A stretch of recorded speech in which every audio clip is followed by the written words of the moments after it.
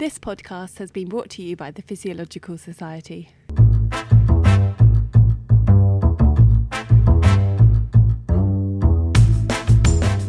Hello and welcome to Let's Get Physiological, the podcast where we explore some of the exciting science behind the mechanisms of life. For this episode, our theme is sport and exercise. We'll be speaking to Sam Scott about his recent study on the fitness trend of the moment, high-intensity interval training, or HIIT. And to Ildis Armatov and Ruth Wood on how testosterone can affect athletic performance. I'm Emily Wild. And I'm Amy Warnock. Now, let's get physiological.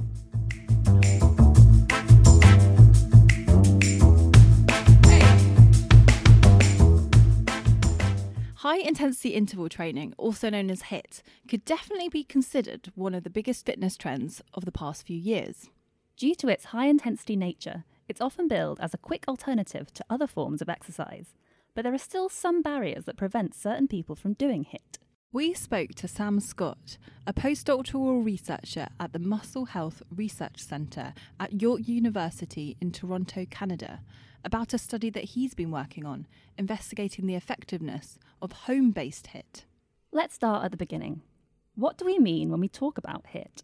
So high-intensity interval training is quite a broad term. So simply it would be where you would have bouts of high-intensity exercise, so probably around 80% to 90% of your maximum, interspersed with short recovery periods. Sounds simple enough, but are there any barriers that could prevent some people from doing HIIT? The main barriers to high-intensity interval training, as far as the current research before our study was done, is because most of this research was done in strict supervised laboratory conditions. So this creates additional barriers in itself. So, for example, you've still got the travel time needed to get to the lab to do the exercises. When a lot of these things are done, you'd either need a personal trainer or a researcher to be there to make sure that the individual is doing it at the right intensity. And a lot of these facilities and places can be quite intimidating, especially if you're quite exercise naive. So although it's time efficient, HIIT creates these additional barriers that means that it's not always as easy to uptake as it would seem. So it does seem like there are a few problems associated with HIIT. While HIIT itself is very time effective, we often don't take into account travel time to and from the gym, so it might not save that much time after all. Without professional advice, it can be difficult to know if you're doing the exercises at the right intensity. And finally, a gym environment can be an incredibly intimidating place for someone who is not used to exercising regularly. So it may be that taking up HIIT isn't as simple as it seems. So what was Sam interested in finding out in his study? In this study, we were interested to find out whether a new home-based HIIT intervention would have high adherence and compliance in a group of obese sedentary individuals. And we wanted to compare this to a group doing the recommended government amount of exercise, and also compared to a laboratory-based HIIT intervention that we know works. So the reason we chose these population was because they are a particularly exercise naive group. So we thought that that would be a good way to really test whether people were going to take this up. By introducing this home-based HIIT strategy, Sam and his colleagues were hoping to overcome some of the common barriers to this type of exercise, such as eliminating the need to travel to the gym. So how effective was the home-based HIIT strategy? Did people comply? Something that was unique about this study was the fact that we were monitoring adherence during the exercises. So we gave the participants these heart rate monitors that connected to an app. So we were looking to see whether the participants in the home-based group would do the exercises and how often they would do it. And we actually found that they had a 97% adherence rate in the home-based HIIT group, which was very similar to the lab-based group. And if you bear in mind that the lab-based group were doing this under my strict supervision, and if they didn't turn up to a session, I would call them to reschedule, whereas the home-based group were doing this completely on their own. So the compliance rates to the home-based HIIT regime were extremely high. But were there any physiological benefits in comparison to the lab-based HIIT group? We found similar improvements in aerobic fitness, the insulin sensitivity, and then within the muscle biopsy samples, we found similar improvements in some classical markers of training adaptation. So it seems like home-based HIIT could be an effective workout strategy, as not only is it easy to adhere to, it also has similar physiological benefits to a lab-based HIIT program. So where's next for this research? We need to emphasize that this is only a small feasibility study. So from the results that we've collected, it seems as though home-based HIIT is very effective, but we need to now go on and do larger scale interventions using much larger cohorts to really test home-based HIIT's true potential. Finally, we asked Sam what he thought about the implications for this type of research for people who don't regularly do exercise. A lot of exercise physiology at the moment is focused on developing ways to study how effective exercise is, but it's also our job to develop some strategies to increase exercise uptake and reduce these common exercise barriers. So if home HIIT offers one strategy by which we can increase the number of people who are reaching these activity guidelines or leading a more active life, then it's definitely important. So it looks like HIIT in various forms, whether you're going to the gym or doing it at home, may be around for a few more years yet.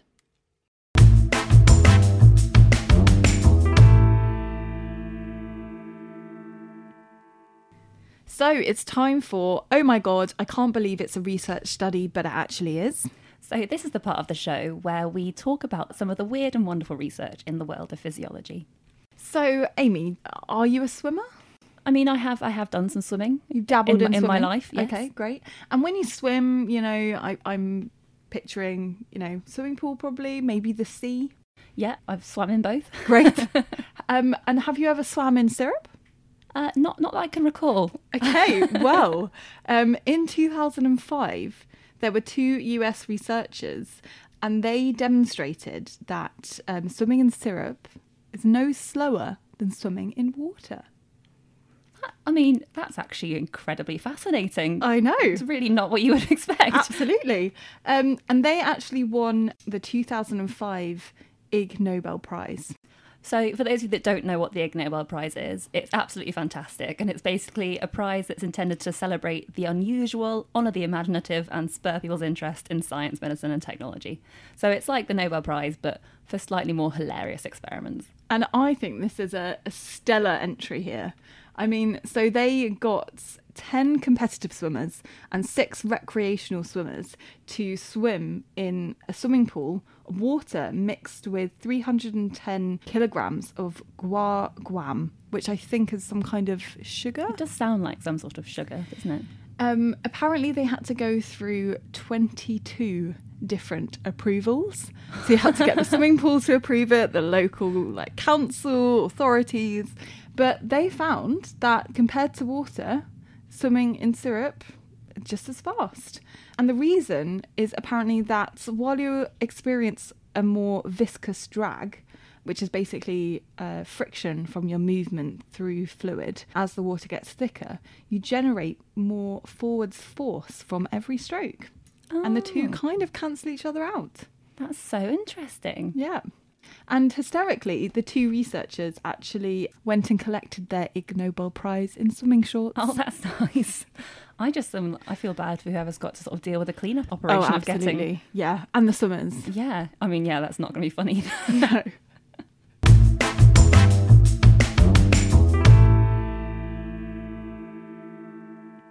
Okay, so now we're moving on to true or false. So this is the part of the show where we try and debunk common physiological myths or try and prove that they're actually true facts. Okay, so hit me with it. Yes, so again on the exercise theme, I have gone for the very well-known fact. I'm sure everyone's been told this at some point in their childhood life, which is if you eat before you swim, you will get stomach cramps and drown and die. Oh yes, I know this one.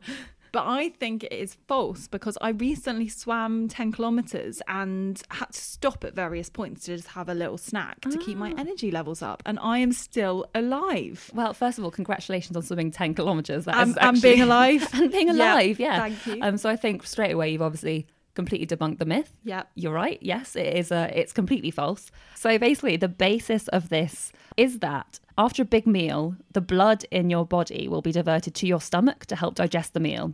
And the thinking behind this is that when there's less blood flow going to your arms and legs, you might be more likely to get cramps. So this is an interesting theory, but actually if we look down to it, there's still not very much evidence behind exactly what causes cramps, and it's likely to be a lot more than just blood flow. So cramps are basically involuntary spasmodic contractions of skeletal muscle. And during exercise, they're quite often related to fatigue, so how tired you are. But they're also related to things like dehydration and electrolyte imbalance. So it's not, one thing. It's not necessarily all about blood flow. Yeah. And they also really vary from person to person. So some people might feel cramps at certain times, some people don't. So it's really hard to pinpoint exactly what causes cramps. And what this theory is saying is that a lot of it's down to blood flow. But realistically, we've got enough blood in our bodies to keep our arms and legs functioning, even though, yes, it is true, some blood will be diverted to the stomach to help with digestion, but, not enough that we will completely lose function in our arms and legs and get cramp. I mean, that would be quite a design flaw, wouldn't it? It would a bit, wouldn't it? So, yeah, as you said, and as you have proven by your 10K swim, Thank you. this is false. Great.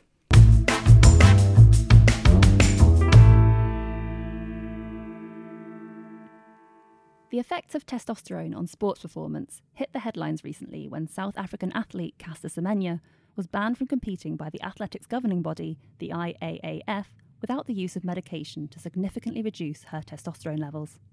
With debate still going on in terms of the science and the ethics of this case, we spoke to Ruth Wood, Professor of Integrative Anatomical Sciences at the University of Southern California, to try and understand some of the science behind how testosterone can affect athletic performance. But first, what is testosterone and what is its function?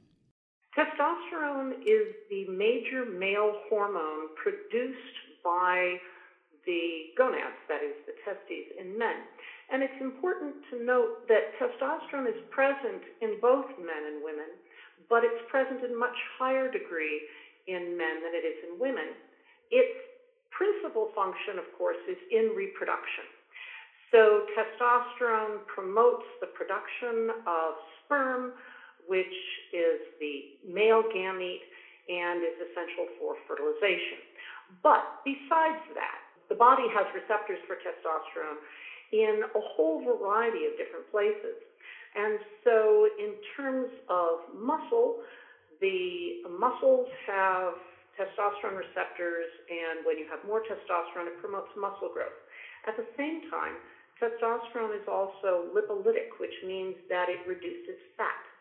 So the more testosterone you have, the more muscle you have, the less fat you have.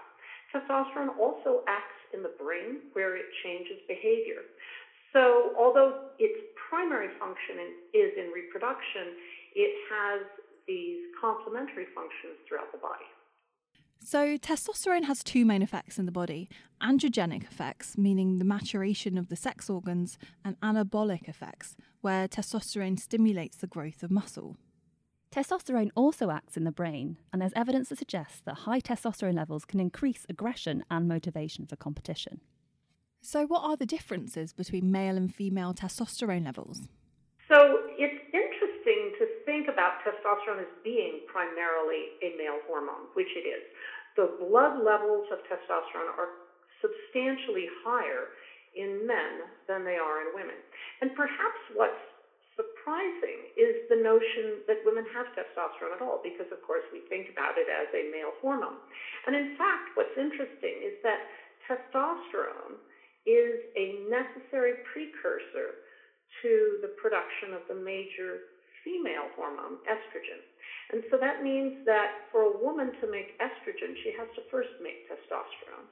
And it also means that for a man to make testosterone, he also is only one enzymatic conversion away from making estrogen. So in fact, men have higher testosterone levels than women do, but women have some testosterone. And also women have higher estrogen levels than men do, but men have some estrogen. Women have lower levels of testosterone because while testosterone is essential for both male and female health, it plays a much bigger role in men. Testosterone stimulates the development of male secondary sex characteristics like body hair and muscle growth, and it's essential in the production of sperm. However, even within the sexes, there can be large variation in testosterone levels. In fact, testosterone can be influenced by a huge variety of factors, such as genetics, even the time of day, and season can lead to variations in testosterone, making it quite hard to define what level of testosterone is considered to be normal. So how does testosterone relate to athletic performance? Well, as you can imagine, since testosterone promotes muscle mass, of course, it's also going to promote athletic performance.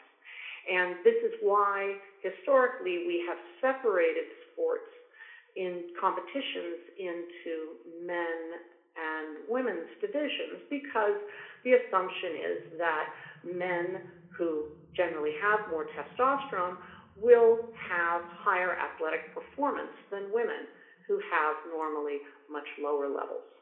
So if you have lower testosterone, you will have a reduction in muscle mass, an increase in fat mass, and lower energy levels. Conversely, if you have higher than normal testosterone levels, as can happen in some women with disorders of sexual development, then you can have an increase in muscle mass, a reduction in body fat, and an increase in athletic performance, all things being equal. So it's been suggested that high testosterone levels could lead to better athletic performance. But is this true for all sports? We spoke to Ildis Armatov, Senior Lecturer in the School of Sport and Exercise Sciences at Liverpool John Moores University, about a study he was recently involved in looking at the relationship between athletic success and testosterone levels in female athletes. The aim of our study was to determine the interrelation between the resting serum testosterone levels of female athletes from different sporting disciplines and their athletic success. We found that testosterone levels were positively correlated with athletic success in sprinters only, indicating that about 40% of the variation in athletic success in sprinters can be explained by the testosterone levels. When we divided endurance athletes into long and middle distance athletes, we could not observe the benefits of having high testosterone levels for success, including 800-meter running.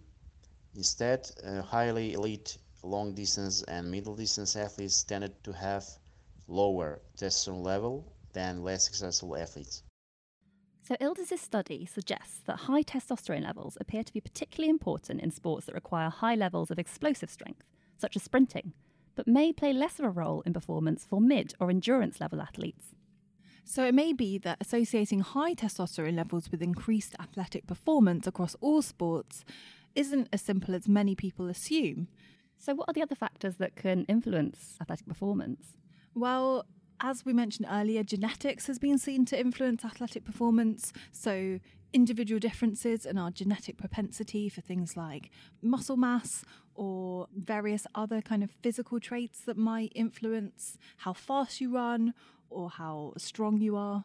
And I suppose even access to training facilities. So if you've got more access to high quality training facilities and training staff, you might also have an athletic advantage. So we know that testosterone can enhance athletic performance not only through increasing muscle mass, but also through its actions on the brain, where it may increase competitiveness and aggressiveness. However, as shown by Ildis' study, there's still debate over whether higher testosterone provides an advantage across all types of sporting events, with much of the research in this area showing conflicting results.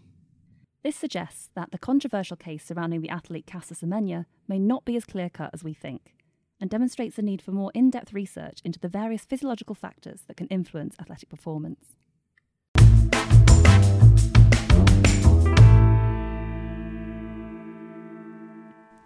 And now we move on to our Physiology in Films feature. The part of the show where we explore some of the physiology behind the blockbusters. So for this week, as we are on a sports and exercise science theme, I've decided to talk about the film Forrest Gump. Okay, so I have a big confession here. I have not actually watched Forrest Gump. I think I can forgive you.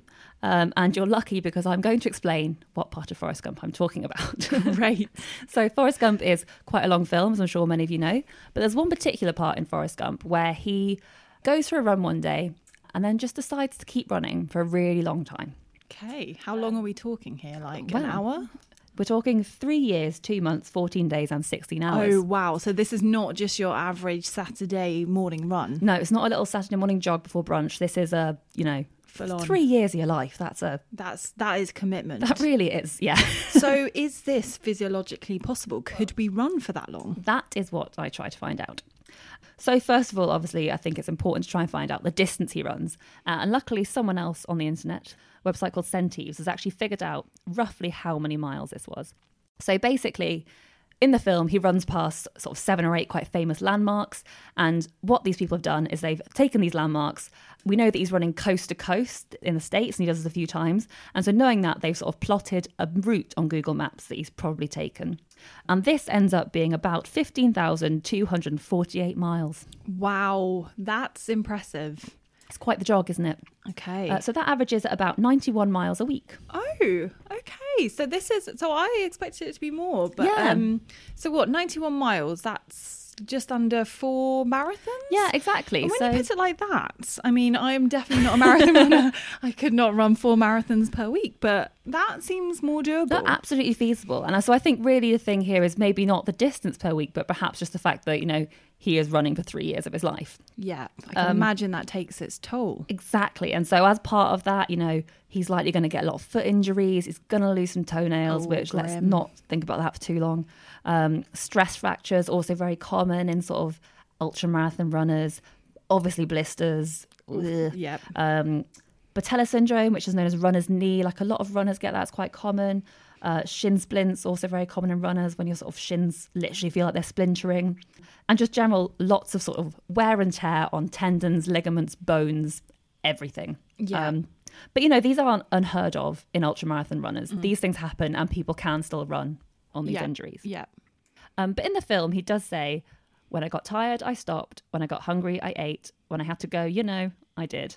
So that kind of shows that, he's not pushing himself physically. Yeah, he's having a break. Yeah, he's taking breaks when you need to. So we can assume that he's stopping regularly, having some water, having some sleep, and which is also good. It's not a race. He's running because he wants to run. Mm-hmm. So basically, I think, the distance the distance when you say in 15,000 miles is perhaps unthinkable. But recently, a guy called Rob Pope from Liverpool, he actually set off from Alabama, which is where Forrest Gump sets off from, and he ran for 15,300 miles. So that beats Forrest's 15,248 miles. Wow. And not only did he beat it, he actually ran it in 420 days. So he ran a lot further and faster That's than very Forrest. impressive. So I think that really proves that, yes, this is physiologically possible. Physiologically possible, but maybe not recommended. Yeah, maybe a little don't try this at home disclaimer on this one. Yeah, maybe stick with your 5-10K run on the weekend. Yeah.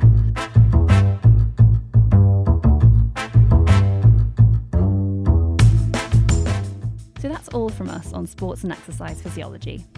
We've heard from Sam Scott on his study on home-based HIIT and how it might help to reduce exercise barriers. And from Ruth Wood and Ildis Armatov, who spoke to us about the influence of testosterone in enhancing sports performance.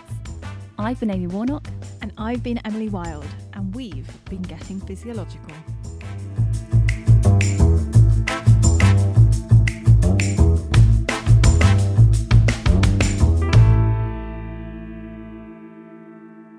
This podcast has been brought to you by the Physiological Society.